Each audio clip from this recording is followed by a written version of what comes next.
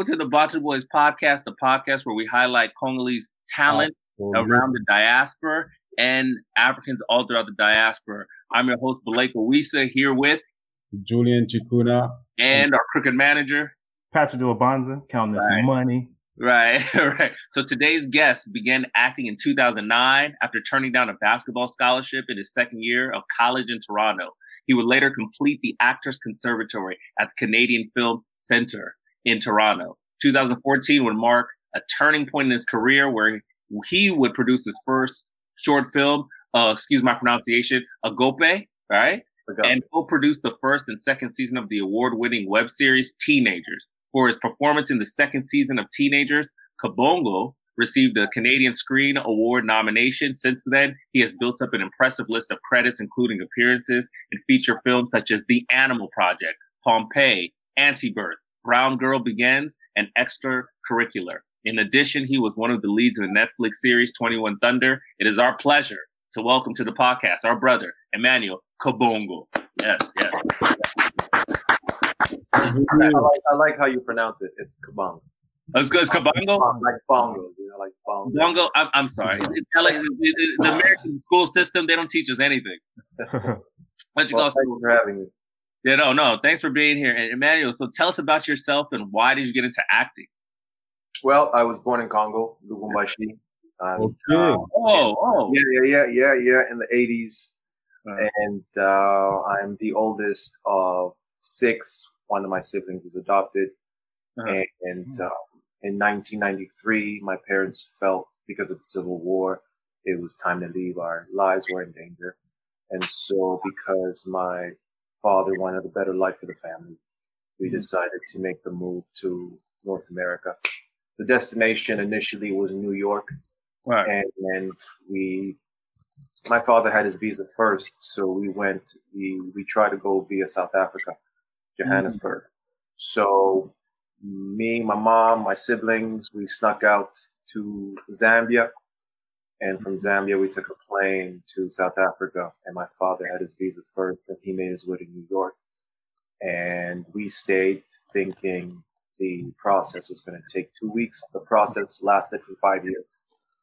So my father had complications with immigration in New York, and so he couldn't migrate into the United States, but he already had siblings in Toronto. So he went up north to Toronto and had to start from scratch. And that took 5 years to make enough money to then buy visas. Right. So in the process, living in South Africa, we only spoke French and we didn't know English. My mother spoke to us in her native tongue, Swahili, when she got pissed off. Gave us a little bit of that discipline. And but for the longest part, we lived with other families. We didn't have a place to live. When we finally did have a place to live, we lived in a small bachelor in Johannesburg. And we had one bed, one bathroom. Our mother used to usually sleep on the ground, and we all slept on the bed. And then there were moments when my mother couldn't pay rent, so we had to stay with neighbors. There were other moments where we had to stay at church, or stay with other families that already had 5 kids. Right. When we were in one family, one household with 10 children. But for fun, what me and my siblings used to do was play soccer. We all wanted to be soccer players. And then we didn't have a television, but we had neighbors who had television. So my mom, during her downtime, because she couldn't really work, she used to go to the neighbors and watch the soap operas, Days of Our Lives, Bold and the Beautiful, Young and the Restless, Dallas. Dallas. And she also enjoyed the action hero films of the 90s, Chuck Norris, Van Damme. So that's great comedies right there. So I grew up watching all those movies, Van Damme, Bloodsport, and Double Impact. My mom made those films. And so with my siblings, we used to run out and try to pretend we were these characters. We didn't even speak English, I remember the first time I heard a Tupac song. It was California Love. Yeah. And we didn't know the we didn't know the lyrics, so me and my siblings just to be like, we just used to be like, English, you know what I mean? But we the first time we finally had the money to travel to Toronto, we got arrested. Somebody sold my mom false documents. Wow. So it was horrible. We got put in jail, in the South African jail with our mom. She had to go to trial, but the family friends that we had were able to come get the kids out because they couldn't keep kids in a woman's jail with their mom. It was weird. Yeah. Yeah. But then, a few months later, we tried again, and that's when we were able to make it to Toronto in 1998. And my siblings and I didn't understand what snow was. Right. Didn't understand what this game hockey was. But, there was a game that was called basketball that kind of looked like, all the, majority of the kids in the neighborhood played. So we all gravitated towards basketball. And for me, I didn't flourish as fast as my siblings. 3 of my siblings received scholarships to play in the U.S. My brother the first time I actually went to L.A. was because of one of my brothers. He was a McDonald's All-American, Jordan All-American, Elite 24. Get out of here. Yeah. I went to McDonald's All-American game in Chicago because of him. Uh-huh. And he was getting recruited by Duke, Syracuse, the Gators, and Longhorns. And he picked Longhorns. That's when Tristan Thompson, Corey Joseph, they were there. Yeah, I know that team. Yeah, him and Durant were buddies. And anyway, that's a different story. Uh-huh. My brother had his he's still trying to find his way back in the league. He played in the NBA a little bit. He played overseas, and now he's trying to find his way back. He's focusing on music too. My sister played at University of Delaware, and she wanted to go to the league too, but she got injured. Right. And, but that injury was a gift in disguise because she was able to get her master's in accounting.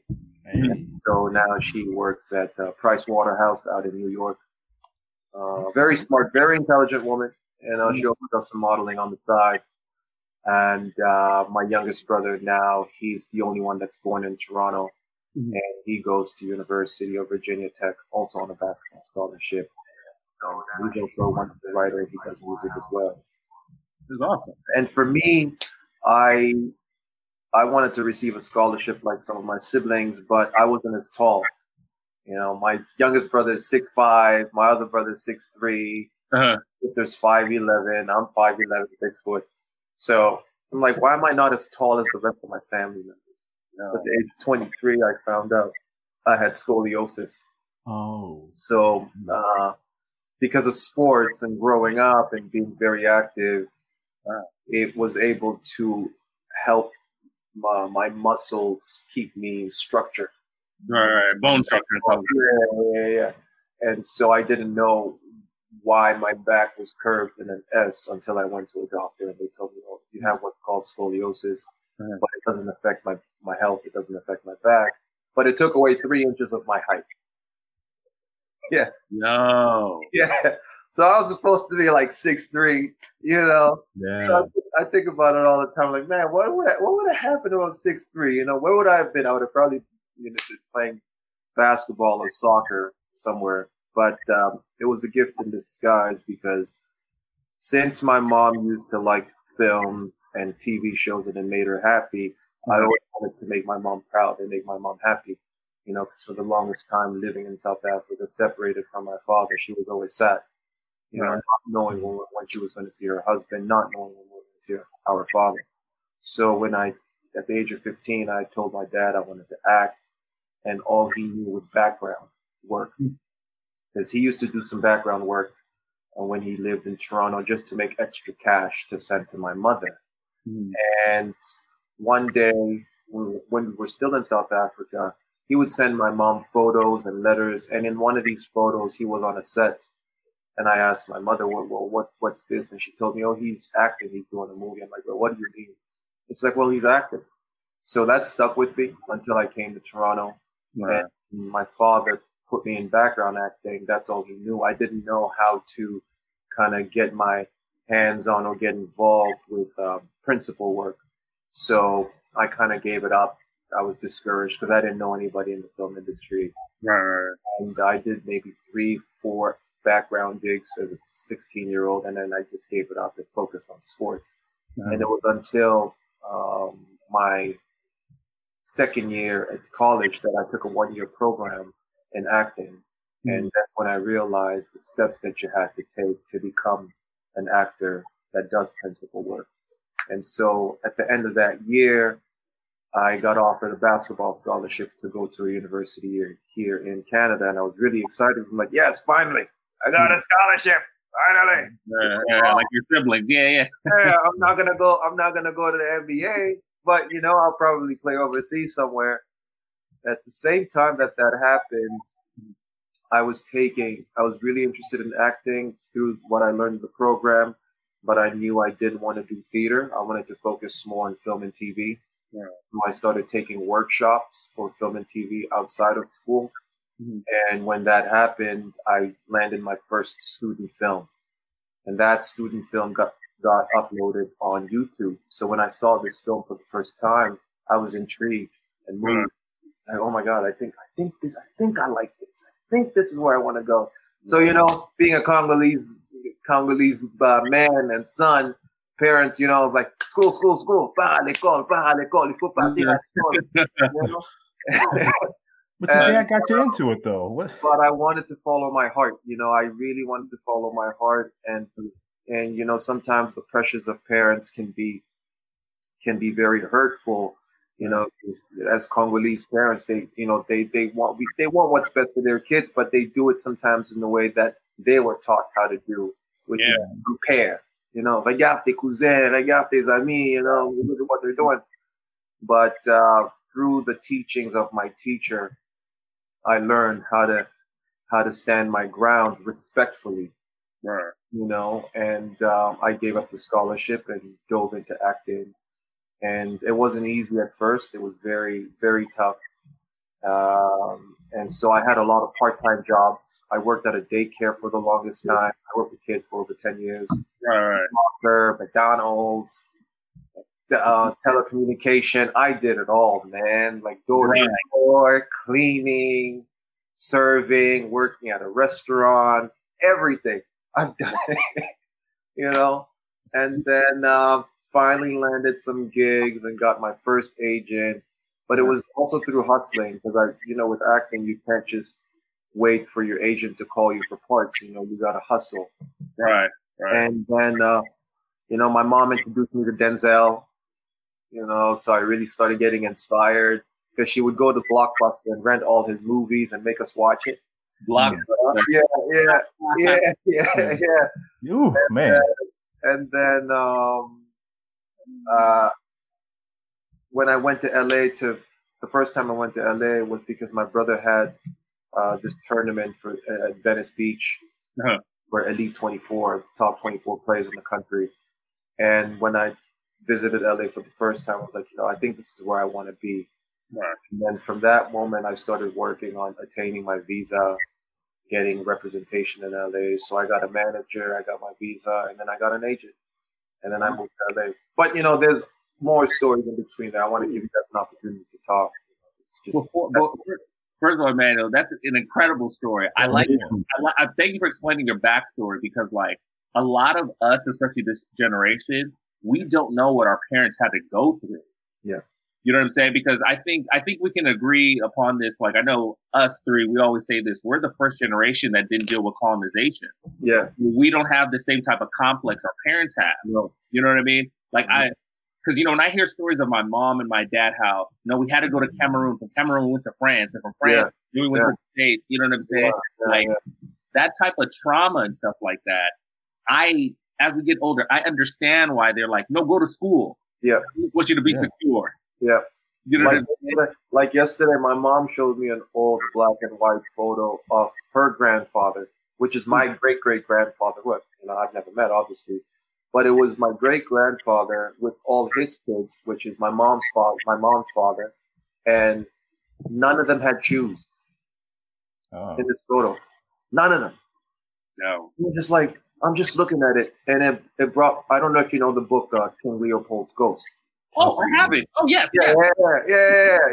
Part of the same day, actually. Yeah, so I have that book, and it just brought me back, and it made me think, like, I wonder if people in my bloodline went through that.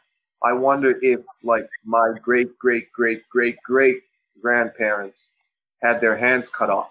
Oh, yeah. Oh, they didn't, because they didn't, get rubber. Rubber. You know what I mean? So it's crazy that, we're lucky that we didn't have to go through this. And so, like, I get it, when you say parents, like, they always want, because it's ingrained in them to want what's better. Right. But there's also a lot of that stuff is based on fear. Yeah. Absolutely. Like, I'm reading this book now called It Didn't Start With You. I don't know if any of you have heard about it. You have to get this book. It Didn't Start With You by Mark Wolin. And basically what it's about why, this whole thing, generational curses. Yes, yes. How things are passed down. Now, it's been proven scientifically. Now, it's not just a word. It's not just a saying. It's been proven scientifically with lab rats that you can pass down traumas from your great, great, great grandparent or great, great grandmother or uncle or daughter or son, and it affects you without you experiencing it firsthand. Emmanuel, I'll give you a little backstory. I agree 1,000%. I have a master's in biomedical sciences, right? A woman's eggs, like when you talk about transfer of trauma, right? So you can see a little girl that's like 3 years old, right? Her eggs aren't developed, right? Yep. But that trauma from her great grandma. There it is. Yeah, that's in the book. Right. Yeah. Right. It's So this whole idea of like people being angry because, and we'll talk about it later with the George Floyd, also this stuff. Yeah. This is 700 years of a buildup. Yeah. This ain't 2 weeks ago. No. Yeah.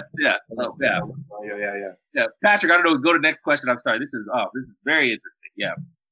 So I mean, you and you kind of touched on it. I mean, you said your parents weren't really with it.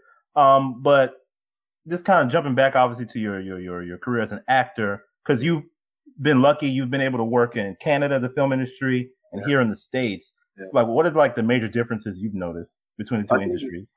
I think the only difference is the quantity of work. There's way more. When it comes to the film industry, it's fueled mostly within the United States. So there's a lot more opportunities in the U.S. than there is in Canada. Canada, Toronto, Vancouver, Montreal has a lot of tax breaks. So it's cheaper to film in Canada than it is in the US, right? So a lot of American productions come to Toronto or go to Vancouver or Montreal or, up north from Toronto because it's much more cheaper to film here. But sometimes when these American productions come, a lot of these lead roles have already been filled. Right. Whether it's with actors from the UK or actors from the United States or actors from Australia, some of these major roles are already filled. And so when they do come with a production, sometimes, like you're competing. If you stay here, you're competing for the character that has either 3 scenes or 4 scenes or sometimes a small supporting role. Yeah. That's why it's always better. You find a lot of Canadians, after they hit this glass ceiling here in Canada, they go to the United States to try to expand a bit more because there's way more opportunities, way more opportunity than there is here in Toronto or in Canada. That's the difference. And also in pay as well, right? You make more money in the United States than you would here in Canada. That's interesting. Go ahead, Julie, my fault. Go ahead to the next one, Julie, my fault. So since you kind of answer like a little bit of the the journey, so I'm gonna go ahead and I'm seeing the questions here. So yeah, tell us about yourself in He's on number 3. the 3, right? Yeah. Number 3, yeah. Yeah. How has COVID affected the entertainment industry? Well, everything is stopped. Everything is shut down because they have to create new regulations on how filming is going to go through, because a set isn't just 10 people. It's a village, Right. Depending on the kind of project you're making, depending whether it's a studio film or whether it's something that you're shooting on location.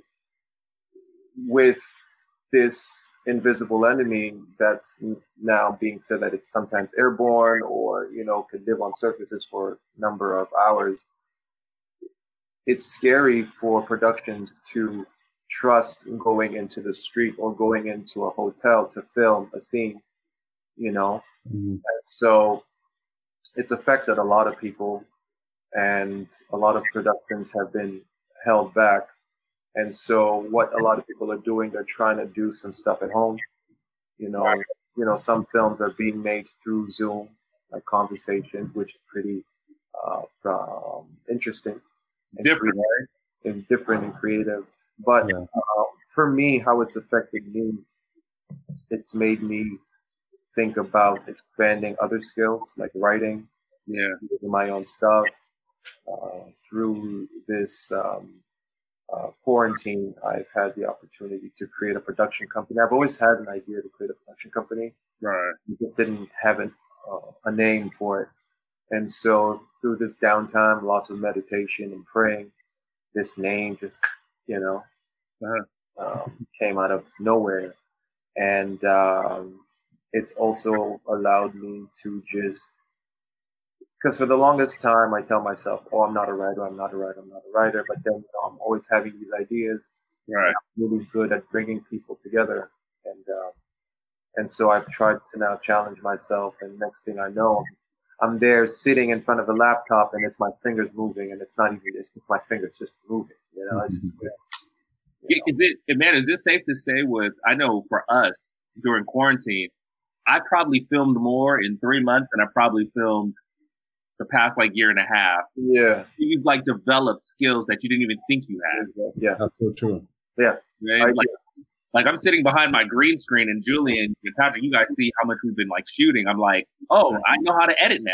I didn't think I could edit. Yeah. Right? Yeah. It forces you to edit or whatever.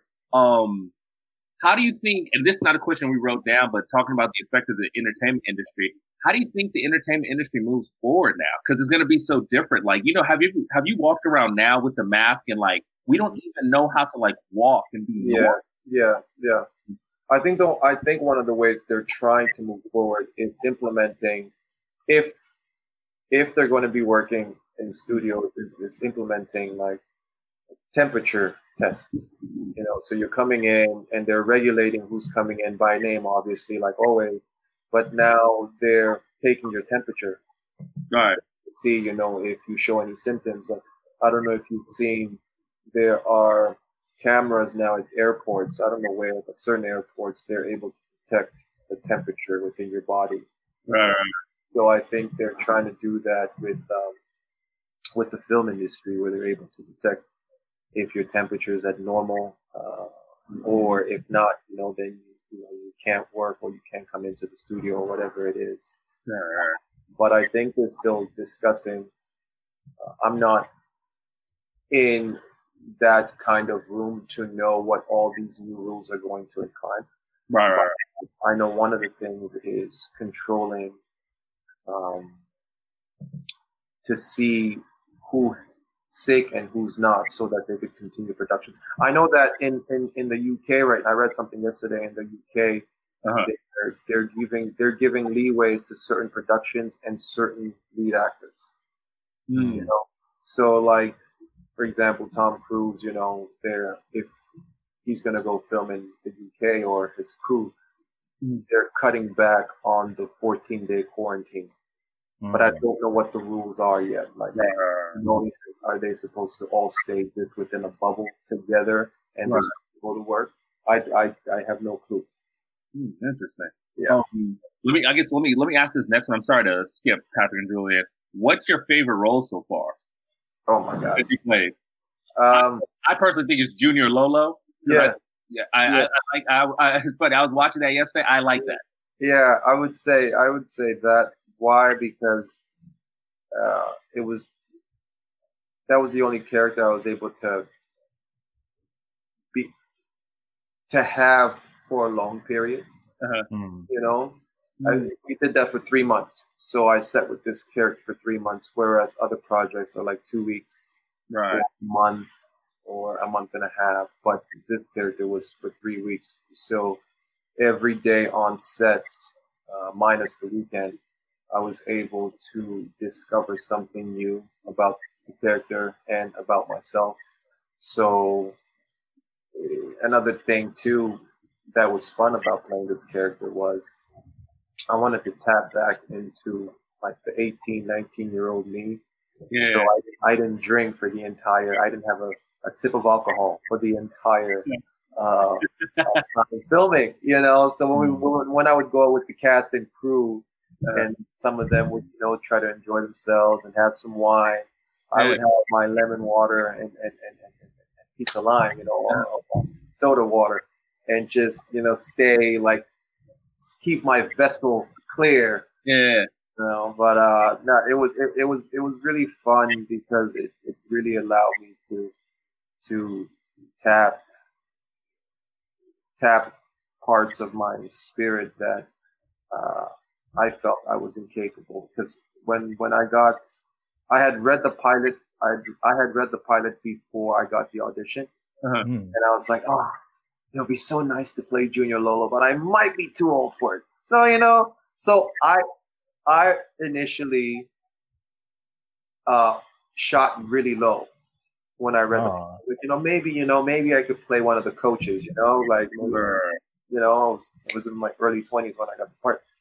And then when I got the audition for Junior Lolo, I was surprised. Like, oh, shit, you know what I mean? So, yeah. So that was the most fun. Amanda, do you think playing that role of Junior, it also kind of tapped into your athletic portion of your life too? Like where you were this athlete? Yeah, big time. Because it got me to have two of my passions in one. Because I wanted to be a soccer player first before an actor, right? So I was like, yes, I get to be a soccer player on set and act. For example, they had a stunt double for me because they didn't think I could play soccer. You know, they didn't think I could play soccer. So when I went to my audition, after my first audition, I went back home. My brother was back in Toronto for the summer, and I had this inkling within me to record myself playing soccer. So I went to the park. I wore my soccer shorts. Gave my brother my phone. I said, record me kicking the ball. So I kicked the ball a few times, did some tricks and keep ups, shot it at the net, went back home, got on my laptop, created a 1-minute trailer. And I put some music from the Ivory Coast in the background. You know what I mean? Hey, did you air that? We put Magic System. Yeah. And then I sent it to the producers and I sent it to casting. And then when I got a call back, they made sure they put in their notes for every actor that has a callback, please also include a video of yourself showing your soccer skills. So I was ahead. I was ahead of what they were planning. And when I got the role, the producer was like, thank you very much for sending us that video. Because if it wasn't for you sending us that video, we wouldn't have auditioned. We wouldn't have told people to send us a video of them showing their soccer skills. We would have just, you know, casted people based on their word. So yes, you know, it definitely challenged me physically. One story in particular, I don't know if in the first episode, there's a goal that I scored from half court. Like the half the field. Oh my God, that day was terrible. We started filming at 7 p.m. till 7 a.m. Wow. And it was cold. It was cold that day. It was cold. It was raining, and the ball was wet. So they're like, "Are you sure you can kick the ball?" I'm like, "Yes, I can kick the ball. I can kick the ball." I was working on it, practicing it, and then when it came time to kick it, the ball was slipping. Right. You know, and my toes were hurting, and then they're like, "Well, we could use the machine that we have." So a few times they try to use the machine so that they could connect it in editing, but then the ball kept going either too far right or too far left. And then at one point, I finally got the kick. I was so happy. There's a reaction that they use in the actual take, and that reaction was like a real reaction because I was able to get it in the take. Yeah. Go ahead, Pat. I'm sorry. No, I was gonna say, and just for everybody who's watching, 21 Thunder, it's on Netflix right now. It's one season. I forget how many episodes is it? Is it like 10? Is it 8? Yeah, 8. Yeah, it's a real good show. Like the one thing I will say, the first thing I noticed, because I always just, I pay attention to stuff. I'm black, so I notice certain things. I like that your character was the first character we actually meet. I mean, you see the coach, but it's you. So I was like, he's the main character. Yeah. Oh, okay, all right. Yeah, let me pay attention to this. And I loved with that character, not just his soccer skills and his personality, but I just loved, the kind of stuff like you don't always see like certain parts of our culture portrayed in the West. So the fact that Junior brings his brother with him, like I'll come, but my brother has to come with me. Yeah.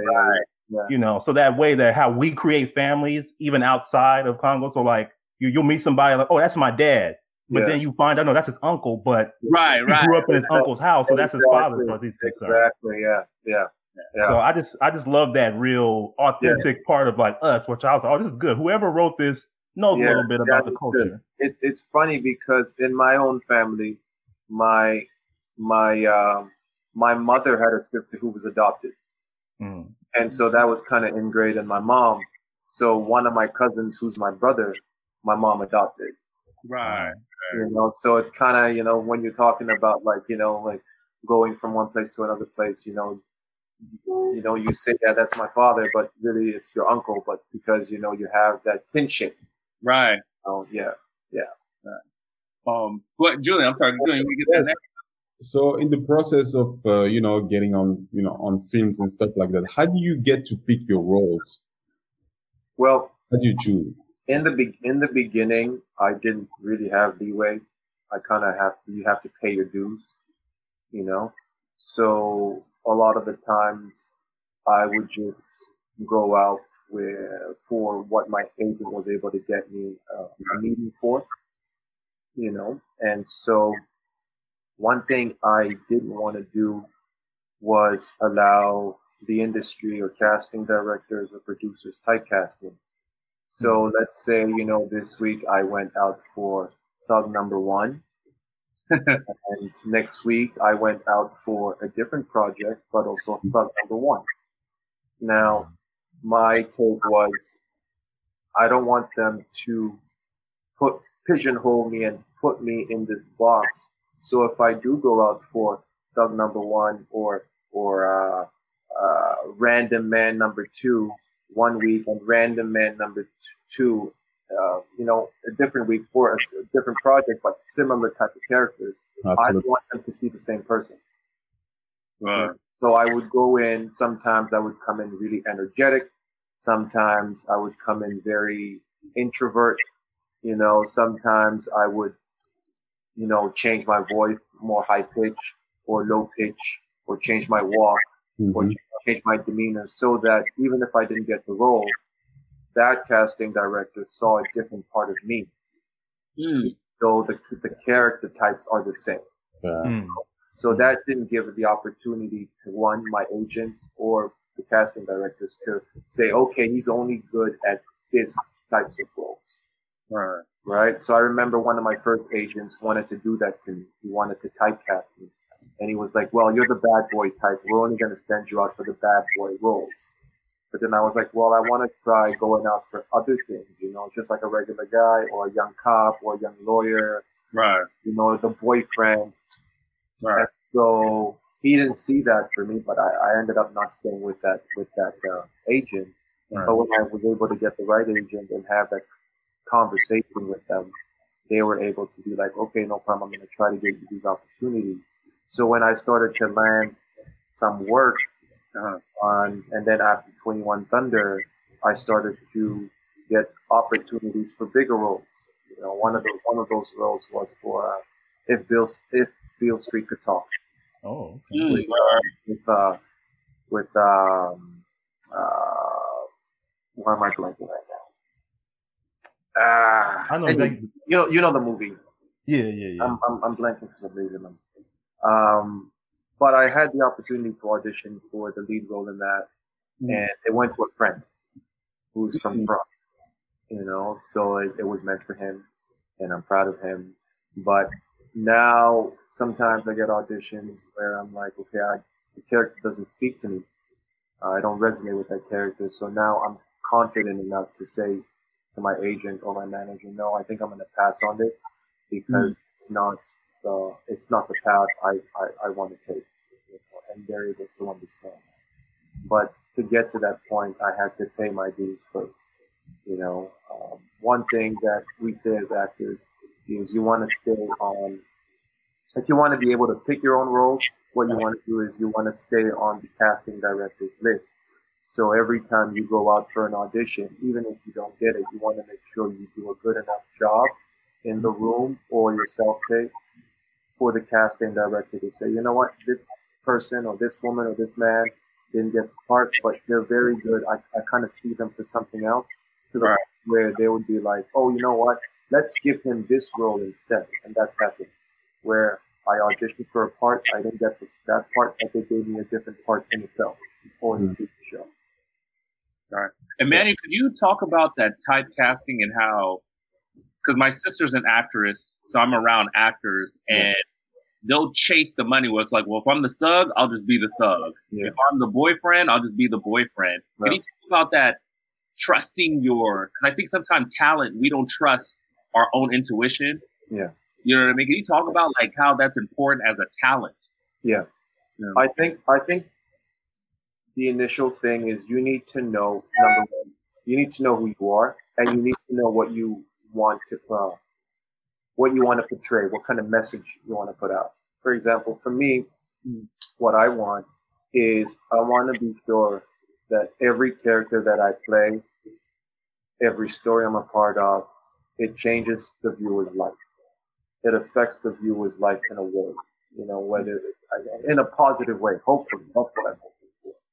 And so this whole trusting and not doing it for money, it's really about like your personal interests.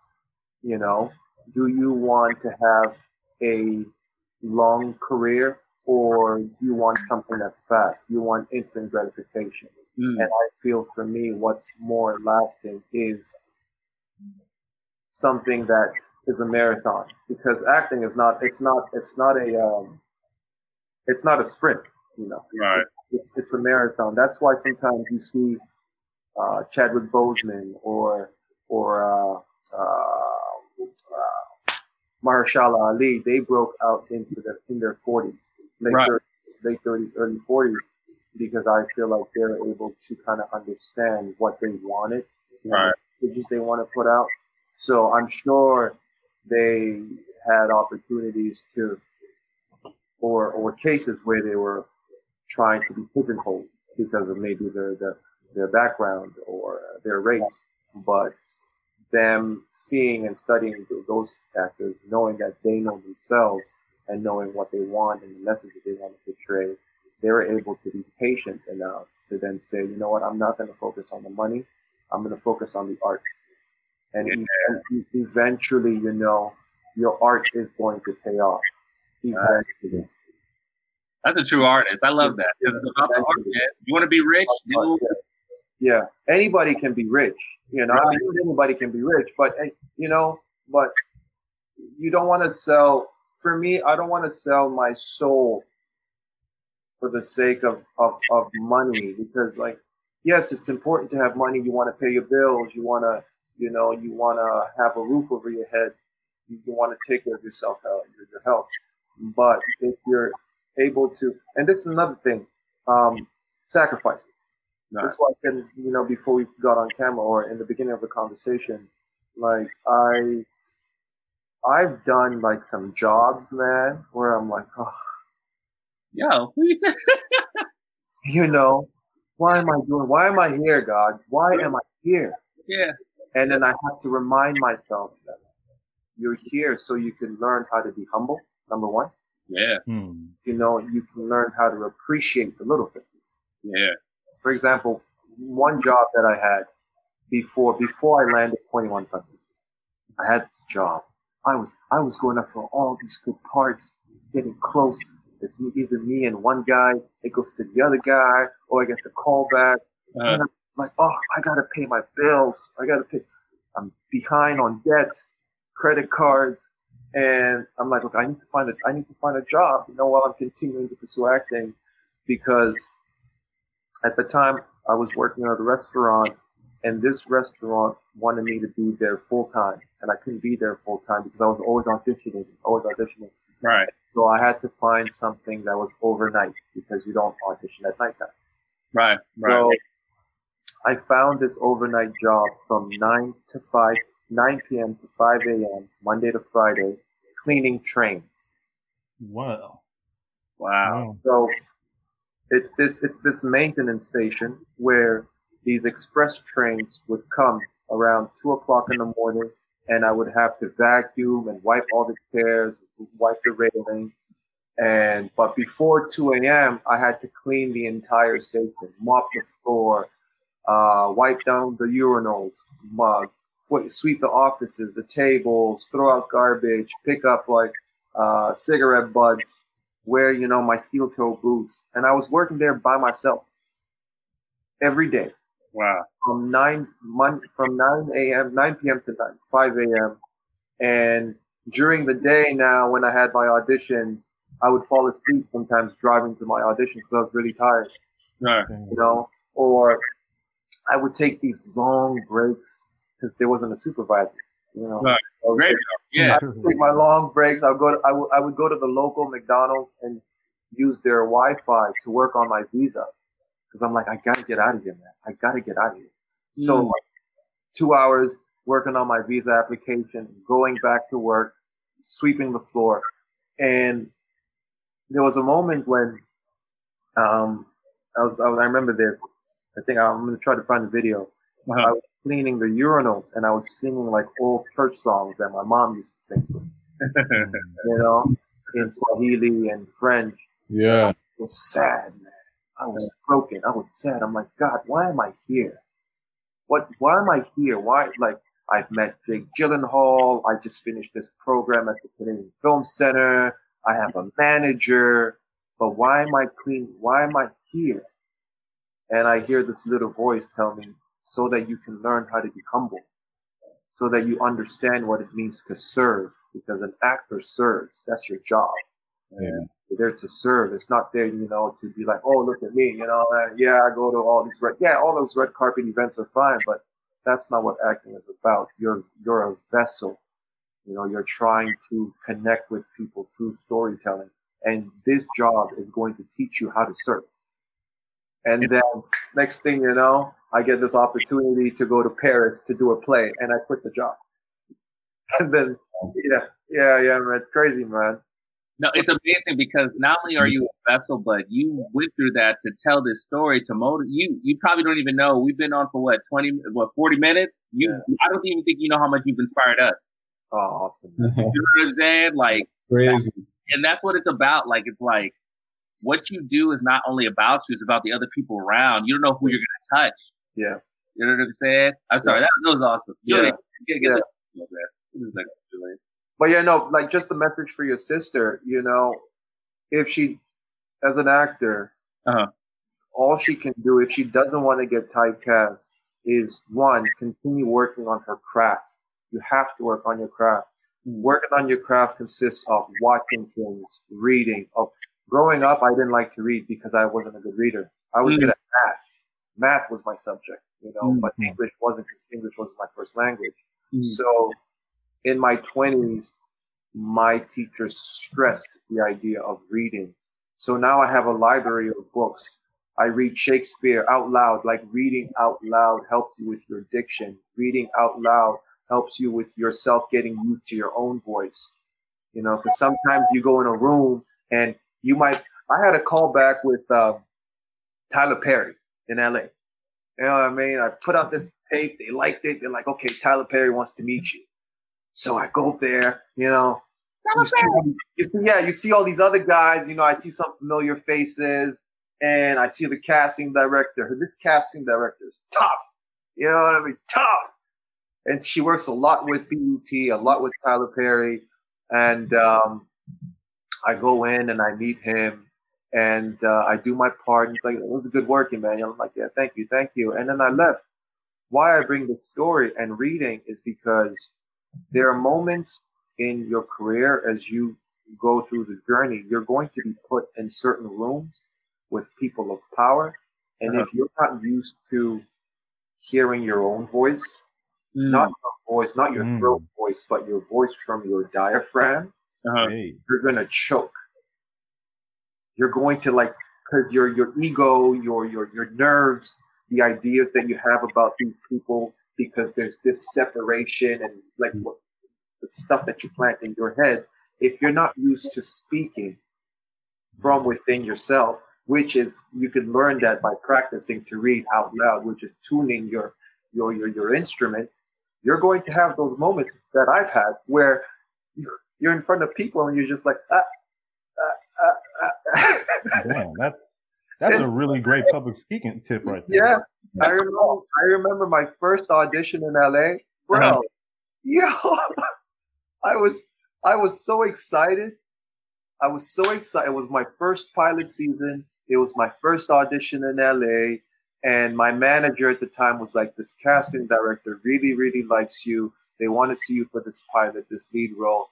I went in and I had my sides. I had memorized all my lines. But as soon as I got in that room, it was a new room. I didn't know anybody in that room. Right. As soon as I got in that room, everybody's just watching me and they say action. And I was like, the words couldn't come out. I started sweating. You could see the sweat under my armpits. Right. And they're like, oh, it's okay. It's okay. Just start all over. Go again. And I start, and boom, I froze again. I'm like, in my mind, I wanted to be out of that room so quickly because I was so embarrassed. Right. Like, oh my God, I'm bombing this. I left. I walked home that day. It was a 45-minute walk. I walked home that day. I was in West Hollywood. I walked home that day. I was so stressed. I called my coach. I told him what happened. He's like, don't worry. It's your first time. You know, just make sure you continue reading though. Right. Work on your reading because it will help you be more confident. So I would say that to your sister. You know, work on those readings, watch your movies, you know, work on your monologues and stuff, and, you know, work on different accents. You know, because there are moments when I go out for, I'm not from the UK. Right. There are moments where I get an audition and they ask me, like, how's your UK accent? You know, or how's your accent from West Africa or East Africa or South Africa? It's different accents. Right, right. You know, so doing things like that as you wait, as this quarantine is still on, will kind of separate you from people who are kind of letting themselves go, you know, waiting, complaining about whether, you know, work is going to come back. Because work is going to come back. We just don't know when it's going to come back. Right. No, that's real. Well, Julie, you want to get the next one? I want to take. That was very, very inspiring. So thank you for sharing this. We're at number 7. Yeah, do number 7, Julian. Since you're multilingual, how do you leverage language as an actor? Oh, that's a good question. I like that question. Yeah. There are moments when I would get an audition that's just straight English. And sometimes I would throw some French in there, you know, just to show them that I'm bilingual. You know, so I leverage that way. With 21 Thunder, there were moments where some stuff were written in English, and I would just throw it in French. You know, I'd say the line in French, and so that's just to show that, you know, like can compute my brain in two different ways.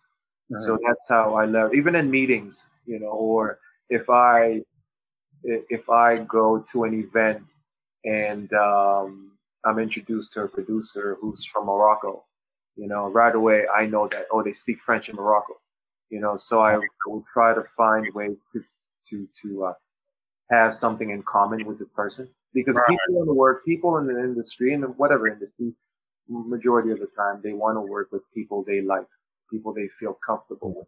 Of course. So I would try to find these commonalities, even if I don't speak the language fully. I used to speak Spanish fluently, and I kind of forgot it because I don't use it. But every time I get an opportunity to meet somebody who does speak Spanish, I kind of greet them in Spanish, you know, or talk about, you know, the Latin world, how I connect to it, or French or Swahili. For example, Swahili, I did a play, my first play in Toronto, and the director and writer of this play wanted a song. He wanted a song in French. And then I was like, well, why don't we make the song in Swahili? So I created the song in Swahili and work, you know, with the character. So that's how I try to leverage my language and being bilingual. Oh, that's awesome. Yeah. And then, how do you get into character? I lock myself up. I lock myself up. I throw the key away. They leave me alone. No. I do a lot of research. I read, and I watch videos. I sometimes, like, it's like putting on a new jacket. You know, I would put on this jacket and walk on the street as this character. Like, I would meet people and tell them, yeah, my name is John. My name's not John, but, you know, I would meet them as this character and try to see how it feels and try to see how they react. When I do get a part, I stay in it. Sometimes even on set, I would tell background actors would ask me, like, for example, in 21 Thunder, because I have an accent in the show, well, the background actors didn't know me personally. So I would keep the accent going even during our breaks. You know, lunchtime, you know, like, you know, I would say hi to some people, but I would keep that accent going so that, you know, it just helps me stay in it. So I get ready to, like, sometimes I even create music for the character. You know, so I would create a playlist, whether it's instrumentals, and I would ask myself, what kind of music does this character listen to? You know, new stuff, old stuff, what kind of instrumentals.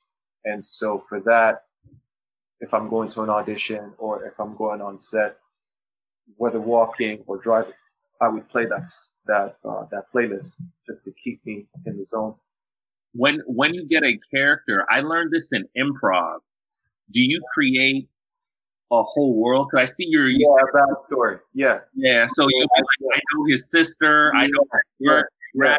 Okay. The more details you have in creating characters, the better it's going to help you with tapping into this character. You know, because there's a saying that I learned from my coach. When you look at a script, all the writer's giving you is what's written in black. And it's your job as an actor to fill the white space in a script. That's a bar. Because you're only given, I guess, if you want to say 10% or 90%. Let's say you're given 90% of the story.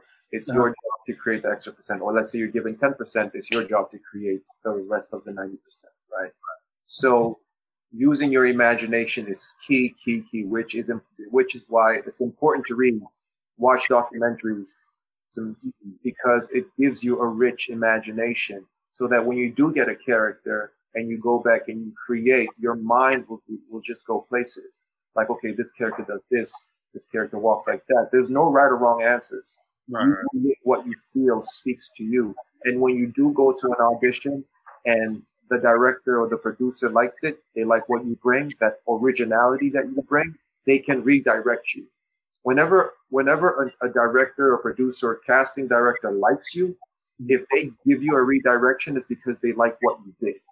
Majority of the time, they really like what you did, and they're redirecting you to see if you can take direction for the director or for the producer or whoever is controlling that set. You know? Yeah, no, absolutely. We're here with Emmanuel Cole. Bongo. Just the bongo, man. Come on. I was doing it. There you go.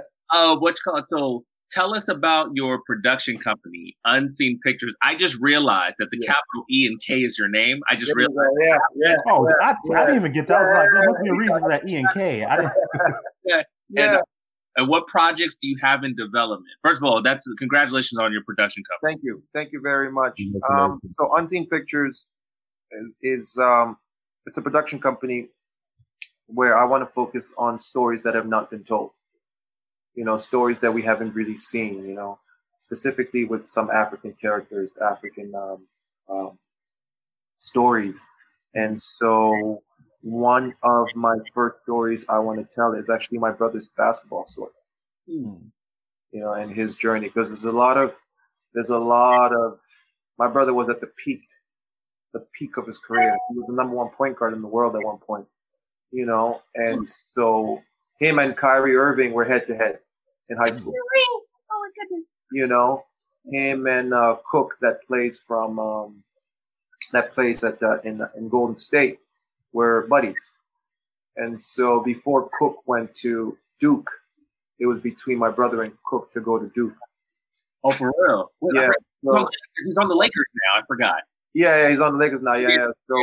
So Mike, the coach at Duke, you know, was really interested in my brother at the time. So anyways, I want to tell his basketball story. There hasn't been a basketball story made here in Canada. So that's one thing I want to do. And I'm also working on another project called Black Pill, and it deals with mental illness in relationships.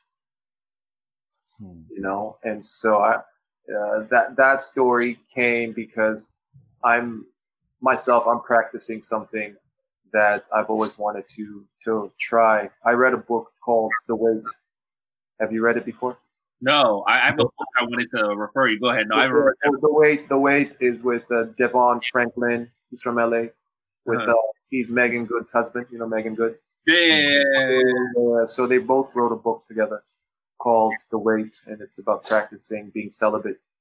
And so I've been on this journey practicing celibacy and also being sober. You know, and so I've been sober for a while now, and through this new experience and journey, I've questioned my humanity. I've questioned who I am as a man and my art. And there's been frustration and like, I can't do this. It's so hard. It's challenging. But then, you know, this is the path less traveled. And through this experience, I asked myself, I wonder if there's ever been a film created about what I'm experiencing right now. So I did some research and I'm like, oh my God, Black Pill, there it is. You know, and so that gave me the motivation to create this story about a young man who deals with his own mental illness as he tries to find love. It's funny because you know, Emmanuel, there's a comedian out here in LA that wrote a book called The Complete Player's Playbook, and it talks about the chemical effects of relationships. Yeah. I'm gonna send you the book. I don't know if you've ever. It's fascinating what good relationships, bad relationships, breakup, sex, what it does chemically to your body. Yeah. It's incredible.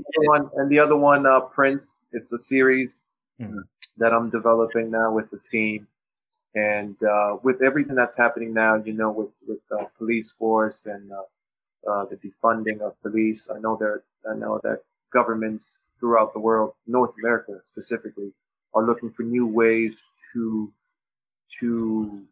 implement policing and how the force approaches people, especially with Black lives. And so I'm creating the series about this young police officer who also deals with his own mental illness within the force, being a Black man and wanting different from what some of the people in the force want. You know, I don't know if you've seen lately some of the stuff that's been going out on social media with, I don't know if it was Minnesota or Seattle, but there was a group of police officers that were getting ready to go on an onslaught. Did you guys hear about that? Yeah. So, like, the story I'm creating kind of deals with this character trying to deal with that type of policing and this new form of policing that's being implemented, which is some police officers dealing with victims who experience mental illness. I don't know if you know about this, but there's a new form of policing where these specialized forces, these specialized officers are trained to deal specifically with people who are mentally ill. No, I haven't heard. Yeah. It's kind of spreading. There's some of it in Dallas. There's some of it here in Toronto where, you know, when they know that, you know, if somebody has a history of mental illness and is punched into their system, they know to send a specific type of police to go deal with that person. Right? That's very helpful. Yeah. So I'm creating this series about that. That's interesting. You know, especially in the Black and African community, we don't talk about exactly. But it's not like Kindoki. They're bad spirit. Yeah. It's like he's bipolar. No, exactly. That's the thing, and that's what I want to talk about. You know, and that's what I want to talk about. I was trying to have a conversation with my mom about this. You know, old school. You know what I mean? My mom's like, no. Right. You know, yeah. It's just a bad spirit. It's like, no, he hasn't like an issue. Or even therapy. You know, our parents talk about. Yeah. Have you ever asked your parents how was it growing up in colonization? Kinda, but not really. We've never gotten into it deeply. Yo, we need therapy. Yeah. Talk about it. It goes back to the book I was talking about. It didn't start with you. Right. About, you know, things that are passed down, because we do need therapy. I myself, you know, growing up, because I was very passionate and because I didn't feel like I was understood, I seeked out therapy. You know, just somebody a sounding board to speak to unleash, to talk about my own frustrations, my own insecurities, you know, and it's helped. I don't know if you know this, but everyone has some sort of mental illness. Everyone, all of us. Some of us know how to control it better than others. Right. You know, some of us experience it once and we're able to get out of it. Right. You know, but we all go through it somehow, some way, and we do need therapy, whether it's musical therapy, whether it's dancing. Like, I like to dance. I like the salsa dance. You know. So I like the salsa. Absolutely. Yo, listen. Have you been to La Descarga in LA? Come on, man! There it is. That's my spot. That's my spot. That's my spot. When you coming back to LA, we gotta go. We gotta hang out. Shut it down. Absolutely, man. But, you know, that's how I get therapy. You know, I dance. You know, I play sports. You know, I talk about it. I read. You know, because I love it, brother. If we bottle that stuff in, it builds up, and then, you know, that's why you get some people, they do some crazy stuff and they're like, oh, no, I don't know where that came from, because you've been bottling that in for your whole life and you're not taught. Like, think about it. We're not taught in schools how to be vulnerable.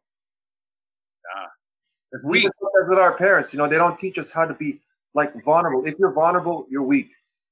Yeah. But, you know, there's strength in vulnerability. Absolutely. There's strength in being open Like, it doesn't make you soft. It doesn't make you weak. It makes you a human being. You know, because then what you can do is break those waves that you've created within your DNA to then change the outcome if you're going to have a family. You know, if you're going to spread your seed, you know, like, you have to break that pattern. And it starts now. It starts by, we're lucky enough to have the internet. Right. People, you know, we have access to all this information.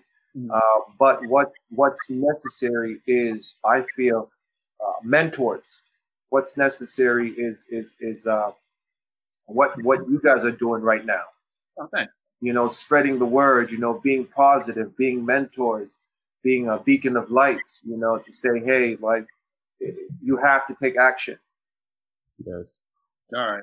And it's interesting you say that because, you know, one thing we got to change is use your words. Yeah. And that's how you feel. I'll tell my niece and nephew, like, if I'm upset at them, no, why'd you do that?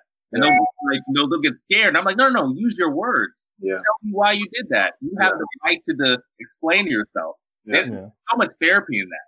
Yeah. Growing up, you just get hit on the head. You know what I'm saying? You're not listening. Julie, go ahead. Get number 10, please. Oh, wait, hold on. Let me get up in this. I haven't asked no question in a minute. Go ahead, Patrick.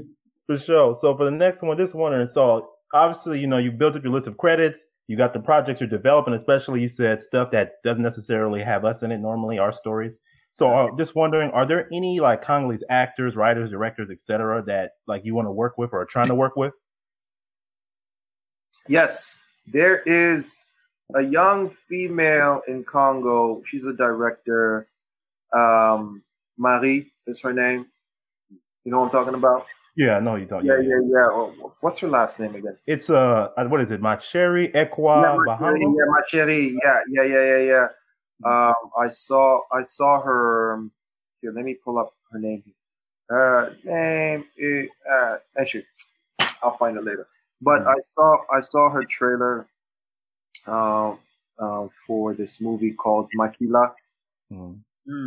Yeah, I saw her trailer. I thought, this is really nice. So her and I have been communicating via Instagram and WhatsApp, and I told her I'm trying to develop this love story that I want to do in Congo, and so that's somebody I would love to work with, because I don't know a lot of Congolese actors or writers. You know, I've been searching, and then I found her. You know, I was searching. I'm like, man, I gotta find more people, you know, from Congo. You know, and I want to start working with people from Congo. So when I found her, I messaged her, and she messaged back, and you know, we've just been having a conversation now. But that's something I'd love to work with. Yeah. I'd love to work with you. I think you came to the right people, because we're starting to, you know, you said like mentorship. We're starting to realize like we're connecting with a lot of people. So we'll help you with that. Yeah. Sure.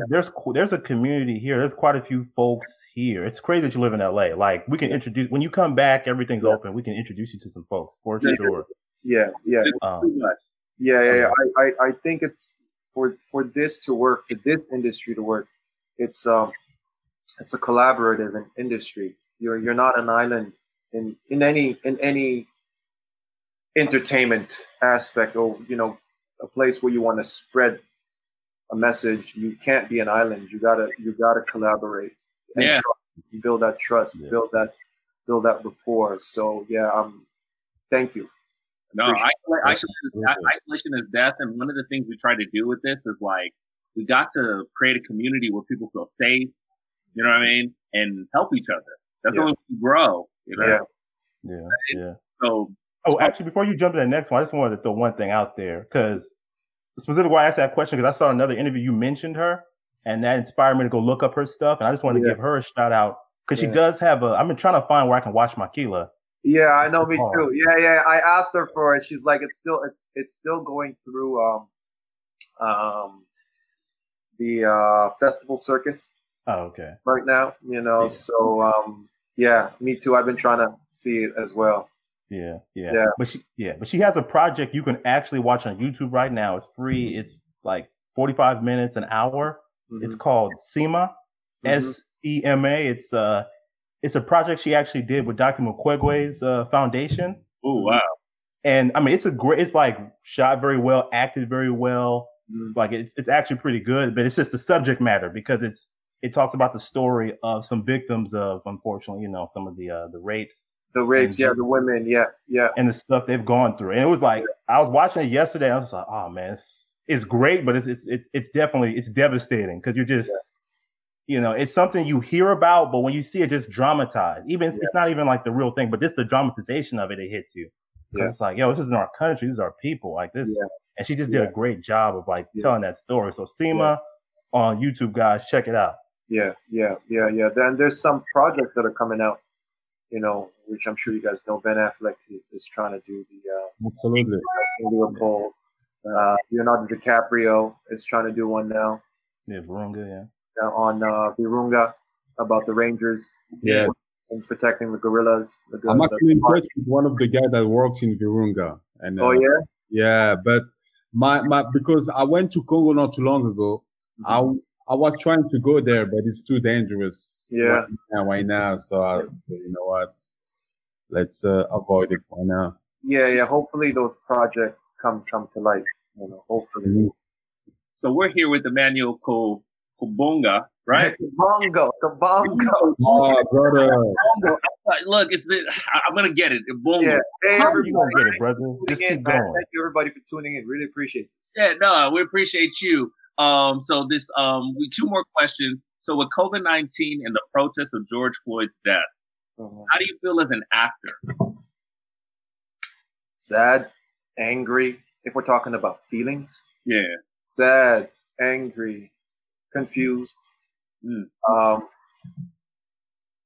frustrated, but also motivated and inspired and fired up, because as sad and angry as this is, seeing somebody killed live on national TV, it's really fired me up to be better, to do better. It's fired me up to really stand for what I believe in, which is equality, and opportunity for all.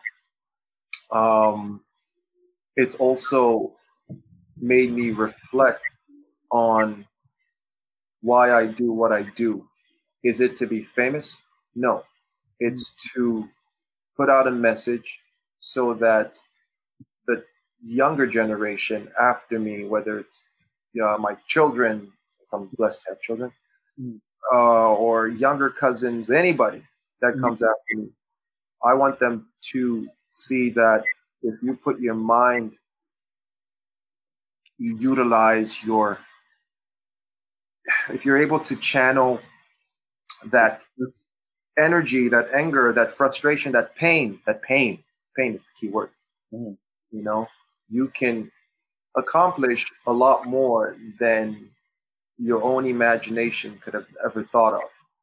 Why I say that is because a few weeks ago, I was on my way to protest here in Toronto, and there was, here in downtown Toronto, the group had marched, and they were all going to be meeting at this final spot. And I was on my way to gather with friends at this location, and I was with a friend, and we spotted police officers taking rocks and placing them on the sidewalk. Of course, they were cleaning them, right?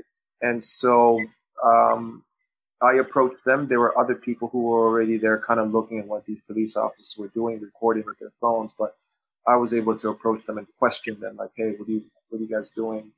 And they were saying, "Oh, well, we're cleaning up." And I said, "Well, you clean up, but you don't have to put the rocks on the sidewalk. You could keep the rocks where they are, or at least wait for the city to actually come in." Anyways, I recorded this whole thing. The video went viral.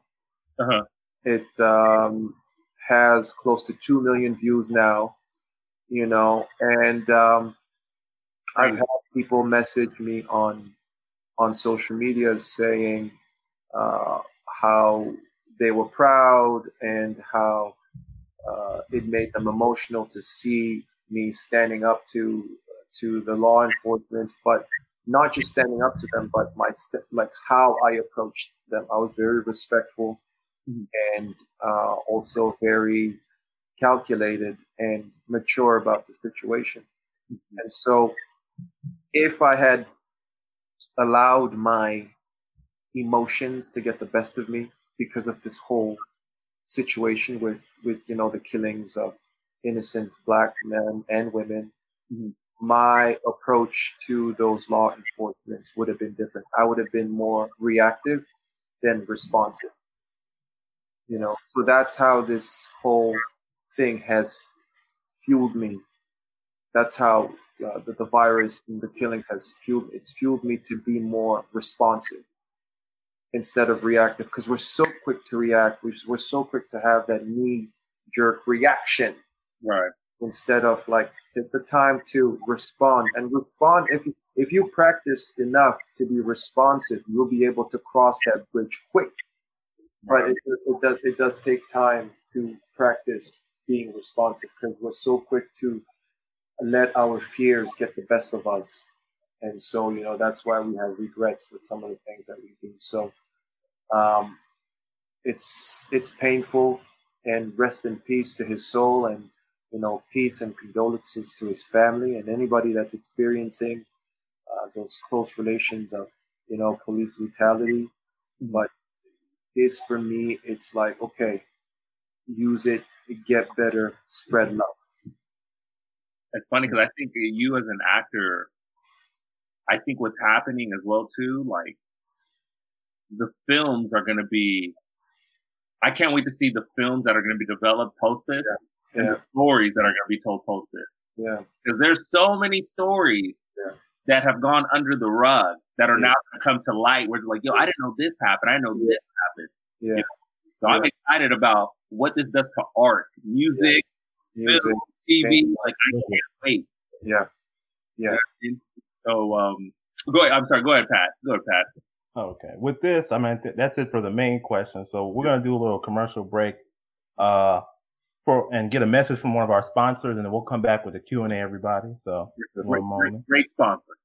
Perfect. Let's do this. Missing your girl? Has your wife left you? Did she catch you cheating on her again? Did she find out that you leaving at 8 a.m. and coming back at home at 6:30 p.m. wasn't because you were at work, but because you were hoeing in these streets? Well, sit back and reminisce about the only woman that would put up with your shit. Drink Bantu Boys Masanga. Bantu Boys Masanga. Drink your problems away while she's with a real man that appreciates her. Your shit. I love that. It's funny because that video's been causing me problems with chicks, but that's neither here or there. Oh wait, really?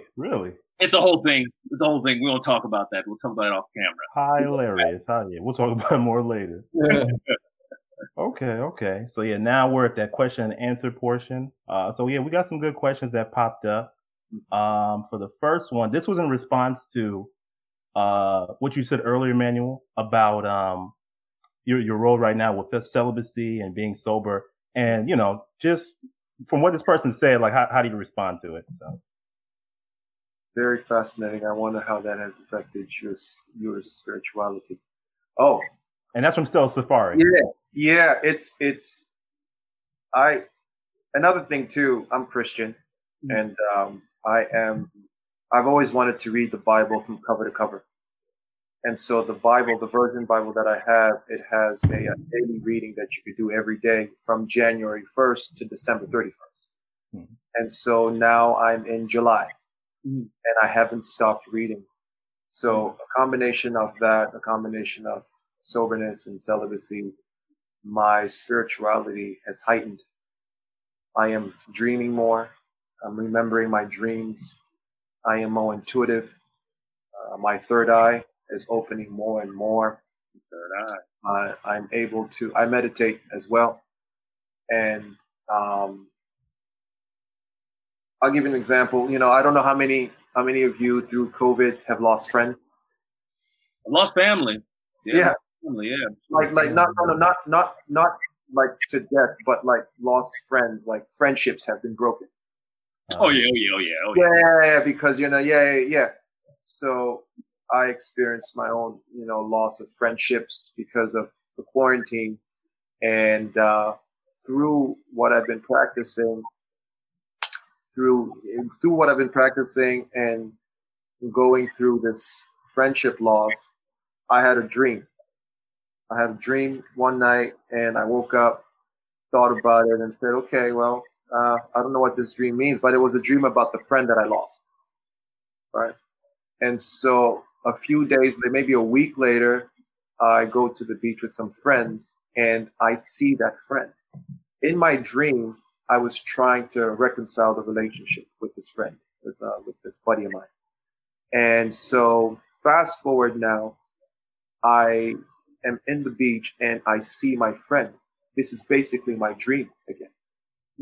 So I approach him to try to reconcile our friendship like I had seen in the dream, and he rejected my reconciliation.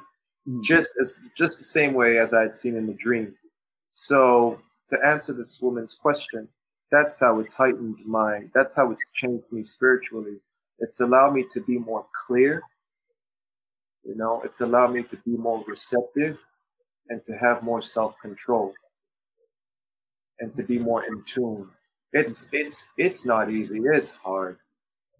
It's hard, because now I'm out, here it's a bit more safe. I'm out with some friends at the beaches and people are drinking, and I love my whiskey. I love my wine. Masanga, Congolese, of course. Yeah, Congolese, right? But having this self-control and like keeping that energy within myself, it's helped me express and also know parts of me that I didn't know existed. I'm painting again. Yeah, I'm painting again. I'm learning how to sing. It's weird. It's weird, but it's working. I don't know why. And it's because I read this book called The Wait. I'm like, you know what? Whatever. I'm gonna try it. I'm gonna try it and see what happens. And things have just been like opening up. And it's the only reason why I was able to start my production company was because I practiced, growing spiritually. It's incredible. It's not for everybody. It's not for everyone. And I don't do it to judge people. I don't do it to say, hey, I'm better than. No, it's like this is my own journey, trying to figure out who I am because I would like to connect to my higher conscious self. To be able to have more of those encounters where I sit in front of a laptop and it's not me, it's not my ego typing, it's my spirit typing, and I'm just creating those stories. So the more I practice this discipline, the more I feel like I'll be able to tap into it. That's right. We go to the next one. Next question. Man, that's sad. Yeah, and this one's from Daughter of Zion, 2019. Graphics of the world. With the changing demographics of the world, how do you see that translating into film and television? Okay. Well, like you said, you can't wait to see how, like all the stuff that's going to come out. I think things are going to be more gritty, more real, less washed down. Right. You're definitely going to see more diversity. There was, people were breaking into diversity more, but like you're going to definitely see more of it. You're going to definitely see more people of color in leading positions, not just films that have to do with Black characters per se, but films that have to do with humans. Right. With the human condition. Right. Because they're experiences that we can all relate to, whether we're white, black, brown, yellow. Yes, there are specific experiences that only a Black man can experience or only a white man can experience. But there are also those universal stories, universal experiences that we all feel heartbreak, we all feel pain, We all, you know what I mean? So I feel like with this opportunity, this type of stories that are going to come out are going to be more to the core, more to the core of what it means to be human. Well said. I agree. And what's that next question? Okay, this next one is from Stella Safari. One moment, I'm just pulling it Stella, Allah. Hello, Stella. Thank you, Emmanuel. You are very nice. I didn't see that. Have you considered writing a book? Yes, I have actually. I've considered writing a book about my mom's story and how we came to Canada. You know, because it was for a woman with 5 kids to live in a place where you don't speak the language, you got to hustle. You know, you make money through braiding people's hairs or cleaning people's houses or, you know, wiping down perch tables and chairs. You know, I feel like that's where I get a lot of my push. You know, so I would like to write my mom's story one day in a book. I would also like to write my own experience, you know, of how I went from Congo to Hollywood. You know, like I don't know if you know Sidney Poitier. Yeah. You know, I've read his book and how you know he came from the islands to Hollywood, and New York, and stuff. Right. So something along like that, just telling my story. I think I need more time. You know, I need more experiences to then, you know, because gain more wisdom so that I could, you know, put out something. I don't think I've lived enough yet to write a book about myself yet. But I actually do have an idea for a book with all my acting experiences and acting classes. I want to write a book on acting. Okay. Yeah. I would be very interested in your mom's book, because when you talked about earlier how, you know, how does your mom deal with being in South Africa where her husband and the father is in, you know, Toronto, that's tough. It's funny because my chérie is writing a similar story. Yeah, so we're trying to collaborate in that because she's writing a similar story like that about husband in Goma who leaves his family and goes to Kinshasa, I think. And, you know, he's trying to bring his family from Goma to Kinshasa. Right.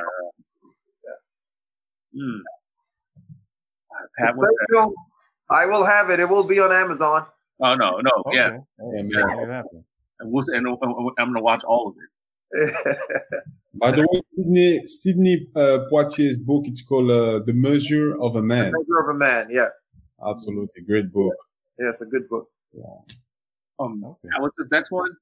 Next one. Tell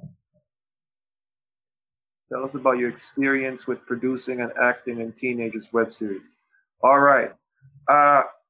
It's funny. Teenagers came this way.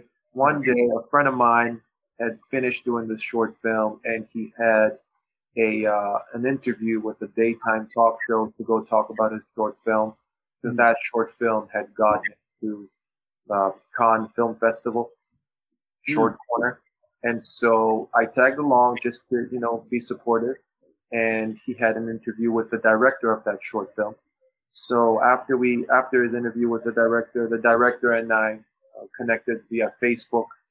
And 2 weeks later, I get a message on Facebook from that director. And he said, "Hey, man, since I met you, I was developing this web series, and I kept having you in mind. Would you like to read it? You know, I think you would be great for this character." So I read the web series. It was a few episodes at the time, and I said, "Wow, this kid could really write. You know, I think I want to help him produce this." So I wrote back to him and I said, "Hey, if you can expand this web series to more episodes instead of having it 4 episodes, make it 8 episodes, I'll help you produce it." So he said, yeah. He went back on the drawing board, made it 8 episodes. And then what I did, I contacted some of my friends, my actor friends in the industry here in Toronto, and I casted like 90%. He casted like 10%. and he was still a film student. And so because of that, we were able to bypass some of the equipment. He was able to get free equipment. Oh, wow. Yeah, I got lucky. Wow. He was able to get free equipment. His DOP worked at a camera shop, so they were able to get some stuff, discounted. And all my actor friends came on board just to volunteer, just to have fun, because I couldn't pay the actors. But because I had a good rapport, good relationship with some of these actors, they just came on board and said, all right, cool, I'll come on board for like a day or 2 days just to do a scene or two, Right. I'm like you like me, we're friends. And then I also had this idea on how to utilize music to promote the show, to market the show. And so we were able to get free music from some local artists in the city. And then it was like a give and take, you give me your music, I'll get it on the show, your music will get spread out. And then it's that Congolese mentality, you know what I mean? Hey, make it work.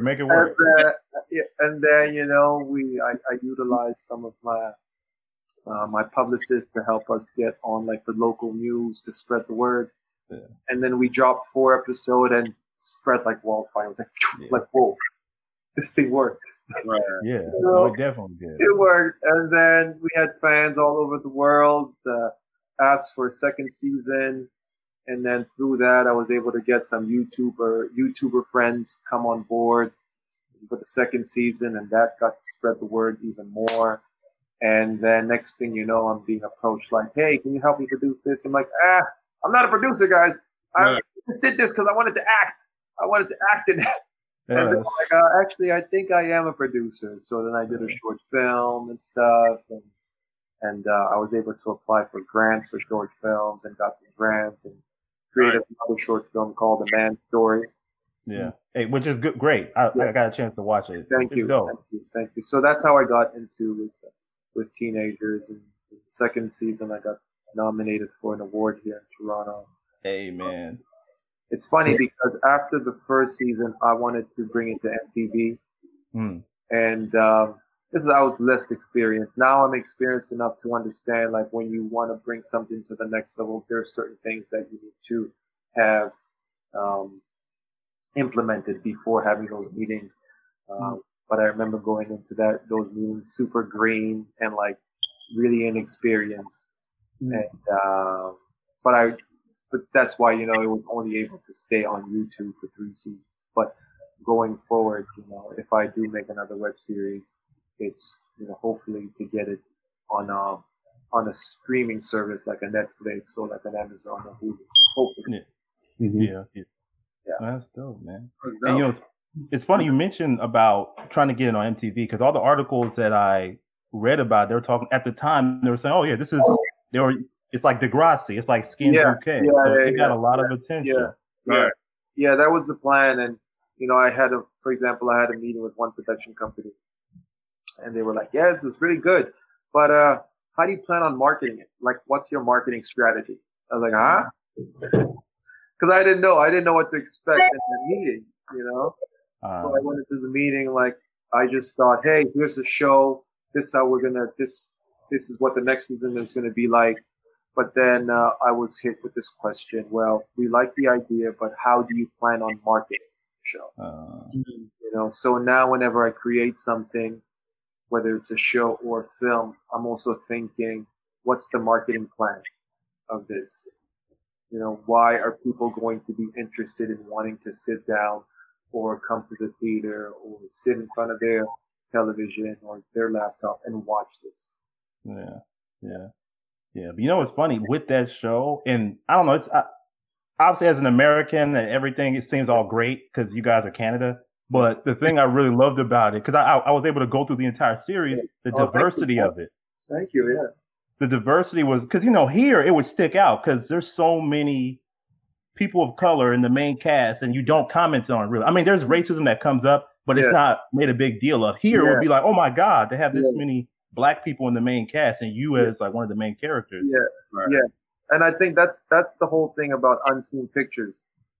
That's the whole point of like the production company that I want to create, because like I said earlier, there are stories where no matter where you're from in the world, we can all relate to it. Right. And that was my idea. That was my plan with the web series was even if I have somebody who's Korean, even if his role only has a few lines, there are people who are going to relate to that character. Right. You know, whether they're in a scene for 2 minutes or 3 scenes. So I wanted to make sure that I'm able to diversify the cast so that it's able to spread a bit more quickly. It's able to spread with people who are going to be watching, because it's not just going to be white folks or black folks or brown folks or Latinos who are going to be watching. You know, hopefully everyone and everybody can connect to it somehow, some way. Well said. Well said. Oh, is there one more, Pat? Yeah, there's another one. So, and this goes along those lines, but Do you ever get back and watch your old performances? Oh man, like sometimes no, sometimes it's just like I cringe, you know. I was like, I could have done so much, you know. I don't know if it happens to any of you when you watch some of your old stuff, or you hear the old stuff. No, I can't. Yourself, you know, I could have done better here. I could have done that. That's why sometimes I don't. But when I have, I do take the time to also be grateful. You know, because I had to start somewhere. You know, I had to begin somewhere, and even though looking back now, it's not that good, I guess, to use those words. It was good then, and it only pushed me to continue going forward. So yes, I do watch my stuff only as a reminder to let me know where I started. You know, so that I can continue going forward. Is there, just wondering, you don't have to, but is there one particularly where you're like, oh, man. Yeah, that first one, that first short film that was put on, the one that made me decide to turn on the scholarship. That one, oh my God. When I look at that, I'm just like, oh, I can't watch this. I can't. But at the time when I made it, I was so proud. I was so excited. I believed in myself. All right. I was like, I don't care what anybody says. I believe in myself. This is good. I think I want to act. And with that film, I remember when it was uploaded on YouTube, I sent it to every agent in Toronto. Every agent. I got their email and I sent it. Now, if I look at it, I'm like, oh my God, I can't believe I sent it to every agent, you know? But yeah, that's the one. I can't look at my work, man. After I'm done performing, I was like, it's done. I'm not looking at it. Yeah. It's just too much. But you know what you said earlier about reading out loud? I think I'm taking that because that's going to help me out because I hate my voice. Yeah. Same here. I used to be that way. And then the more I did it, the more comfortable I got. You know, it's like just do it you don't have to do it for long. You can do it, you know. Another way you could do it too is by speed reading. You know how we're always like conscious or cautious about how we say things or how we pronounce things? Yes. Another way to practice is just reading without worrying about making mistakes. That also helps you get out of your head. Like by reading fast. Reading fast out loud. Speed reading. Yeah, speed reading. Excellent. Yeah. Go ahead, Pat. Okay. This next one, I saw you mention in another interview, so I just wanted to see if you want to touch on a little bit. Could you tell us about the Congolese superhero film you were working on? All right. Well, there's 2 ideas I'm working on, or would like to work on, and I'm going to put it out there now. I did some research because I'm a huge Kobe Bryant fan. Okay. Now we're talking. Yeah. The Mamba. You know, I was really sad. Yo, LA's never been the same. We'll never be the same. I know. You know, I emulated Kobe Bryant. You know, like I wore number 8 growing up. You know what I mean? And And when Kobe Bryant passed, I did some research on the mamba snake. Uh-huh. And the mamba snake, there's a lot of them in Africa, and part of them also come from North Congo. Yeah. Did you know that? Yeah, I do. Yeah. So the mambas, like they come from North Congo, like Goma, and so I developed this idea of this. You know how what was happening? What was it in Nigeria with the missing girls? Yeah. Sudan. It was Sudan. It was Sudan, right? I think Chad. Wait, Bring Back Our Girls, or what? Yeah. Was it Sudan or was it? I'm talking about Bring Back Our Girls. I think it was in Nigeria. It was Nigeria. Yeah. So I developed this idea of this man who loses his daughter and his wife through that group, but it takes place in North Congo, where there are also the Mambas, and he's taken in by this wise man who teaches him the ways of the Mamba. And he goes on this onslaught to try to find his family again. You know, but it's through the lessons of being this lethal, focused, determined, disciplined, Mamba-like mentality. You know, as he tries to find his family again. Sold. Anything with Kobe Bryant and Congo, I'm sold. Yeah. So that's one of them. And another thing was I really wanted an opportunity for Black Panther. And when I had signed with my agent in LA, you know, like that's how he pitched the whole thing, and that's why I decided to sign with him. You know, he was like, I could see you in something like the Black Panther. And before Black Panther even happened, I had done some research, and I knew that Wesley Snipes was first attached to do the film. Yeah, way back. You know? And then it fell through, and so I was like, man, I hope I get an opportunity one day for this film. I hope, you know, and like I would try to use like my imagination and like story vision boards, because I have a vision board, you know. Yeah. And so I had some friends who had gotten an opportunity for the film, but I didn't get it, so I was really sad. I was like, ah. And so that pushed me to do my own research. And I did research and found a comic book that takes place in the DC world. And this comic book is called Batwing. Ah, yeah, I know what you're talking about. I don't know if you guys know it. No, I know what you're talking. Yeah, interesting. He knows it. Yeah, he knows it. Batwing is a Congolese superhero. For real, Patrick? Yeah. Batwing is a Congolese superhero in the Batman family. Yeah. It basically takes place in what's going on now in Congo with corrupt politicians. Yeah. You know what I mean? With la sorcellerie. Yeah. You know what I mean? Like magic. And he's this police officer in Congo who grew up as a child soldier. And he's basically dealing with his mental illness. Once again, the same topic, always coming back full circle.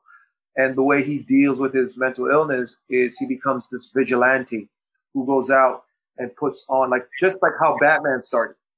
He goes out as this vigilante, hides his face, nobody knows who he is, and he battles these corrupt politicians, corrupt cops, you know, the cops that go around and ransack people's homes. He goes out there and basically tries to unite and save the community in Kinshasa. I got to look this up. This is incredible. Yeah, and his name is David. And so it's basically like Dark Knight meets Beast of No Nation. Yeah. You know? Okay. And so when I found that comic book, I was like, yes! Found it! This is what upsets me. Why? I'm 35. Why did it take this long for me to know about this? Exactly. So we have a comic book character. A comic book character from Congo that, you know, we don't know about. But then since then, you know, I've been speaking with lawyers, and trying to figure out like the rights and stuff. But what I need, what I don't have, is that Congolese support. But now meeting you guys, I'm like, okay, now I finally know some people from Congo. You know what I mean? And like, that's another thing that I'm developing as well. Like how to bring, like I started writing a little script on it, and through like the advice of some lawyers, the best way, is to really have a strong pitch, have a strong team together. And as I continue growing in my career, I hope to meet like the right people to then, like align myself with the story. But it's a great story. When you get a chance to read it, you'll see what I'm talking about. It's raw, it's gritty. Uh-huh. It's raw.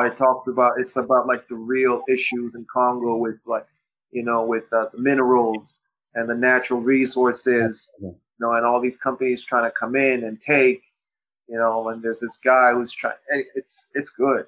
It's really good. No. This is. I'm on. I wrote it down. You said Batwing, right? Batwing. Yeah. I'm on this. This is because I probably would have liked comic books then. I didn't like. Yeah. I didn't hear about Black Panther till Black Panther came out. Really? I didn't know anything about it. Okay. Yeah, man. Batwing. Knew nothing about it. Yeah. And it's crazy because like in a way too, there's like almost like a Cain and Abel story in the first issue, because it deals with there's a little history, and you see David, who's the main character, who's Batwing, and how he grows up as a child soldier with his brother, and they get separated, and then somehow life brings them back together, but he doesn't know it's his brother, and his brother is the main villain. So it goes back to like speaking about like the real issue sometimes, which is like blacks killing blacks. Yeah. It's not always just like whites killing whites, but what about that issue of blacks killing blacks? And talking about that stuff, and tackling that stuff too. That's in the comic book. And so God willing, put it out there. No, it will happen. You have a story. Like, this is too good to know that you have a comic. No, this is going to happen. Like, I think about, the reason why I'm excited about this, I think about Deadpool, the story? Yeah. So Deadpool with Ryan Reynolds, I know he had attempted Green Lantern and it didn't work out. And so he found Deadpool 11 years ago. 11 years ago, that's when he found it, and kind of worked it. And I think they put out a teaser, and it resonated with people. And so studios were able to pick it up, and then next thing you know, boom. It came to life. He did it in his 40s. So this is like one of those passion projects that I'm hoping to, I don't know how long it's going to take, but, if it's God's time and God willing, it will come at the right time. And, if it happens, it happens. But that's something that I do hope to bring to life. Hey, man. This is awesome. This is awesome. Well, sorry. Go ahead, Pat. And I hope to have your supports. You guys support. Of course. Easy. Yeah, of course. And thanks. I had completely forgotten about Batwing. I had read the comic book. I actually have to finish the one I have. But yeah, I had read it like so long ago. But yeah, it's perfect. Actually, it's like it's has all the stuff you're talking about. It's like wait, so like you said, it's essentially one of the like Beasts of No Nation, but there's a superhero in it. Exactly. Yeah. So it's not hard to really. It's like the dude's already doing the stuff. He just happens to have a costume. Yeah. Exactly. Yeah. This is incredible. Okay, Pat. Was there any more questions, or do we go to our last question? I think that's probably it for questions at this point. Okay, so once again, Emmanuel, thank you for being on the podcast. This is probably one of my favorite interviews and very inspiring. All right, we hope it was amazing. Yeah, I'm just excited that I finally met some Congolese people from LA. Bro. That's cool. Go back. We're gonna get you some kwanga, some madesu, and mikate. We'll go real nice. Wait. There's Congolese restaurants in LA? No, but we but I'm thinking about it. We're thinking about it. Yeah. There's people who make it. There's connects. You got to find the right folks who make it. We have to do it for real. Not the LA type, like the real Congo. Oh, no. Exactly, fufu. No. Eh? Yeah, cool. Look at you. Hey, look, Muluba. Man. hey, look, you know the Congolese mom with the big thick hands that just makes the food that we got you. We'll hook you up. We ask every guest this. What's your spirit animal? So like my spirit animal is a leopard, Patrick's a falcon, Julian's a tiger. So what animal I'm a tiger, man. I'm a tiger. I have always connected with tigers. I don't know why. And then every time I went to the zoo, I always wanted to look at the tiger, you know? Mm-hmm. And then growing up, I realized that my birth year was the tiger of the year tiger. Uh-huh. You know, and so tiger is my spirit animal. Interesting. I like the tiger stone, you know, tiger's eye. Yeah, that's one of my favorite stones and stuff. Tiger team in here. Yeah. Oh, well, there it is. Well, you know, Emmanuel, where can people follow you if they want to connect to you, or follow you on your journey with 21 Thunder? Well, I'm on Instagram. It's simple. It's MKAB, EMMKAB. I have my production company, which is called Unseen Pictures. That's pictures with a K, unseen as like the scene in a film. And on Twitter, it's at Emmanuel Kabongo. And on Facebook is also my full name. Okay. Facebook fan page. And excellent. You can follow us, Bantu Boys. You guys make sure you guys share on Instagram, Facebook, the podcast. You're fluent in French as well, right? Yeah. Yeah. Oh, okay. That's perfect. So you can communicate in French as well. Okay. You can what's called the podcast will be up on audio on Spotify and iTunes next week.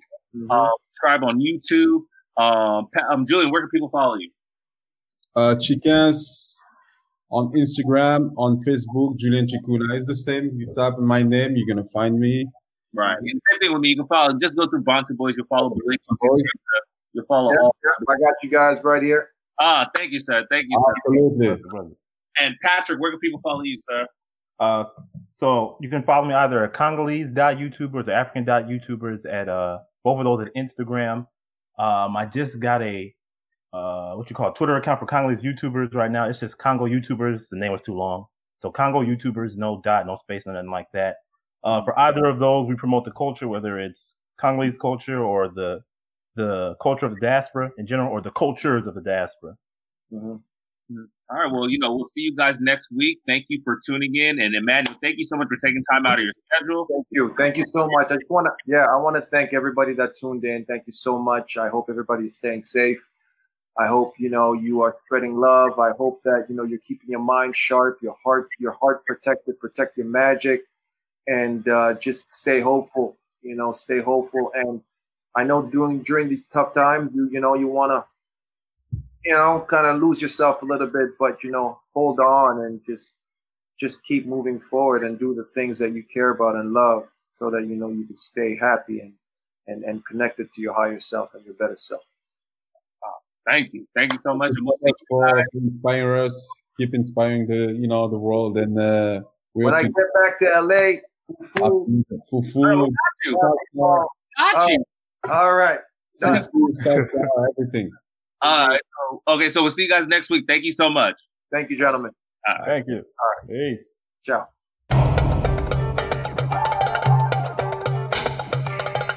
Keys, we're going to Congo.